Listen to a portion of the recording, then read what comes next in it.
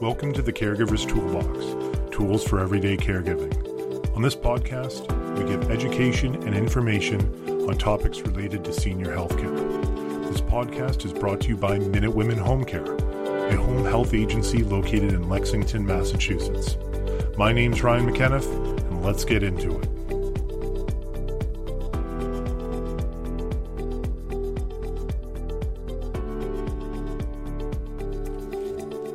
Hello everybody, and welcome to another episode of the Caregiver's Toolbox. So I'm sure some of you were wondering, we took a couple of weeks or maybe even a couple months off in the summer. Things were crazy here at work, and we felt that because of the summer months, maybe it was a good time to take a break and after Labor Day, get back into things.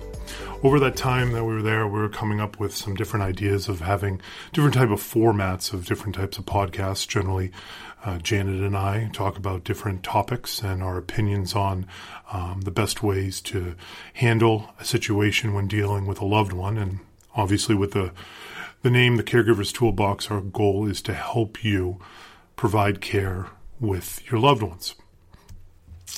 A new idea that we came up with was to share people's stories about being a caregiver. There is so much information out on the internet that people can read, but not everybody can read it. So we thought a great idea would be to find caregiver stories, get permission to read them over our podcast, and give them credit. So our first story today is going to be from a woman named Lauren Mottery. We connected with her on Twitter, and her Twitter handle will be in the comments section below. And she writes about the loneliness of being a caregiver. And you can find her article on Medium. And her Medium name and Twitter name is @hipstercrite, HIPSTERCRITE. And if you want to read, please do. It's over at Medium, and that link will be in the comment section as well. So, let's get into it. The loneliness of being a caregiver. A culmination of anxious days and lonely nights led me to completely change my life at the age of 25. I was tired of hearing myself complain about my career confusion, my lackluster dating life, my choice overload. I wanted to flee the tsunami of uneven emotions and bad choices that plague your 20s. So I moved to a new city, I started my career path over, and I soon met my partner in love and art. If you're unhappy, change your life became my new mantra, confirmed by the endless essays with similar verbiage that continued to germinate across the internet. With no dependence, I continued to live my adult life this way. That is why, when I talk to my spouse and siblingless mother every day about her emotionally and physically challenging role of being my dear grandmother's caretaker, there is a small piece of me, a dependent-free adult who hates to see her beloved mother so distressed, that grossly thinks, if you're unhappy, change your life.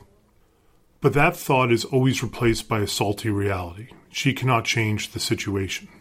For 65.7 million Americans, or 29% of the population, not being a caregiver is not an option. Whether it's because of family obligations or financial reasons, these 65.7 million people cannot just, quote-unquote, change their life. Even if 40 to 70% of caregivers show symptoms of depression or major depression. Even if 17 to 35% of caregivers say that their physical health is poor or fair. Being a caregiver can be one of the most challenging, if not isolating, jobs one can ever face, and it is often one of the most underappreciated and understated. My mother is an only child who for 35 years was an employee of my ambitious and strong-willed grandmother. They owned a women's clothing store in upstate New York and frequently made buying trips to the city. The mother and daughter duo spent nearly every day together. They were also friends. But the obvious superior in the friendship was my grandmother. And I believe that has played into my mother and grandmother's current dynamic, which often includes words laced with resentment and frustration. As my grandmother has gotten older, several of her negative traits have amplified. As my mother has gotten older, she no longer wants to be under her mother's thumb. She would never abandon her mother, but this loyalty has come with a price. my mother's own physical and mental well-being. I've witnessed over the past few years as my mother has become increasingly harried and forgetful.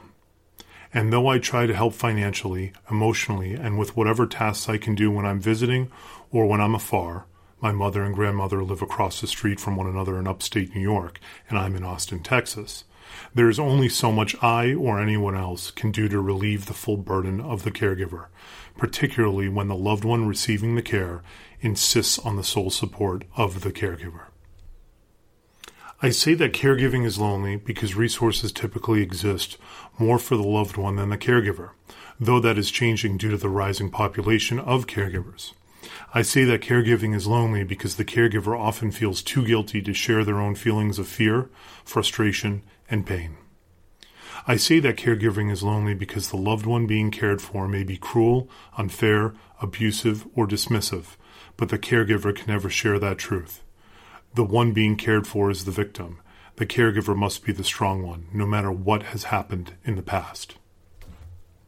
As for my mother, I've suggested exercise, support groups, meditation, or yoga to deal with her stress, all actions that are very limited in her small town, and I'm always met with the same response: I don't have the time. This phrase was something I didn't accept or understand until I took on the temporary role of being my grandmother's caregiver. By the end of the day, if the caregiver isn't physically exhausted from the lifting, the escorting, the appointments, the errands, and in some cases the bathing and cleaning, then the depression comes knocking, as caregivers spend an average of 20 to 40 hours a week providing care. They want to be the best caregiver to your loved one's battles with feelings of being stagnant. Sleep is often the nicest reprieve. I've watched over recent months as my mother has become increasingly lost in her role. I've watched her hit up against walls when my grandmother refuses the resources and support that would help both of them. I've watched as she comes home at the end of the day defeated. Caregiving is the cross predominantly the women of the 99% bear. Changing their lives is often a dream, unachievable until the inevitable comes. So when you're spending time with your loved ones, reach out to your caregiver, friends, and family. Ask if you can help with any tasks, big or small. Even if the caregiver or loved one being cared for says no, push a little harder. They may need help, whether it's just an ear or a hand, more than they're letting on. So that story again was called The Loneliness of Being a Caregiver, written by Lauren Mottery on Medium. And again, her Twitter and her link to her story will be in this comment section below. I thought it was just a powerful story of something that maybe isn't talked about as often, which are the negative aspects of being a caregiver. It can be very difficult feeling like you're all alone, trying to help a loved one when you don't have much support. And with private home care, we see it all the time.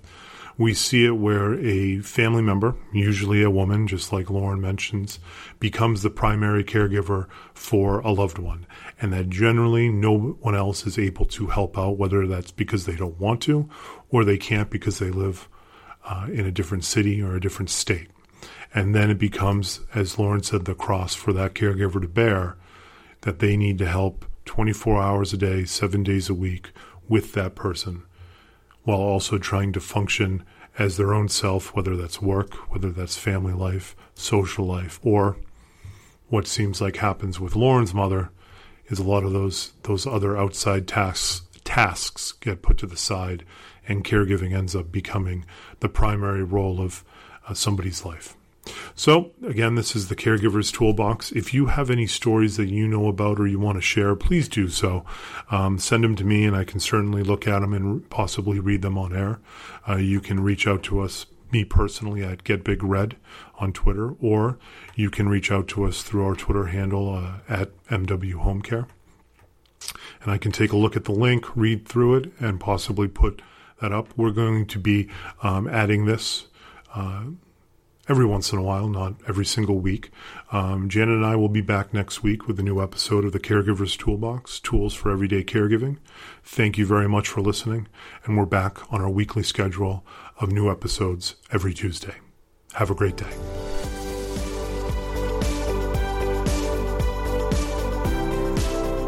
Thank you for listening to the Caregiver's Toolbox podcast, which is brought to you by Minute Women Home Care Services, located in Lexington, Massachusetts.